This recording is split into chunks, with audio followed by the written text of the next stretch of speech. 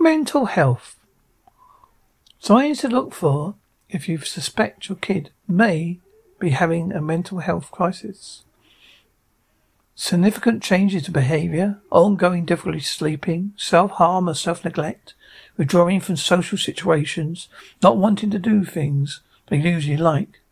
What you as a parent can do.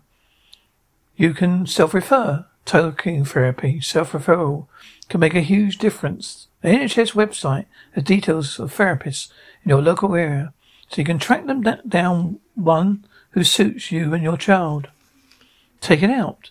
A lot of parents don't want to mention self-harm, suicide, or mental health to their children because they don't want to give them ideas. Where research shows talking about it doesn't mean young people are more likely to be susceptible. Starting conversation with, "You don't seem yourself lately. What's going on?" Or, "I've noticed you're a bit quiet now. How are you?" Contact school. There used to be more joined up thinking between CAMS, schools and parents. So talk to teachers.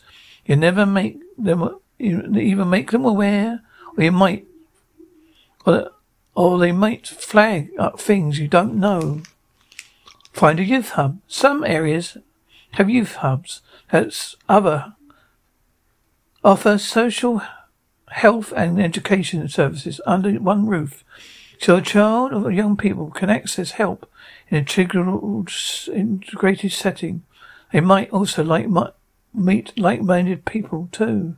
Go online. There are lots of online sources for young people struggling with mental health, as well as the RC Psych site, rcpsych.ac.uk, youngminds.org.uk, a great site, and my app, Mind Ed.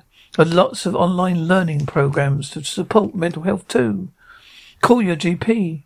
If you're on the CAMS waiting list and feel things have become more serious for your child, go back to your GP. They may be able to move you further up the list.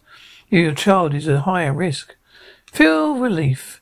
It will come as a relief to listen to what your child is going through. If you're able to discuss their feelings with you, don't pressure them to open up, but make sure they know you're there for them. Sit with them and acknowledge what they are going through.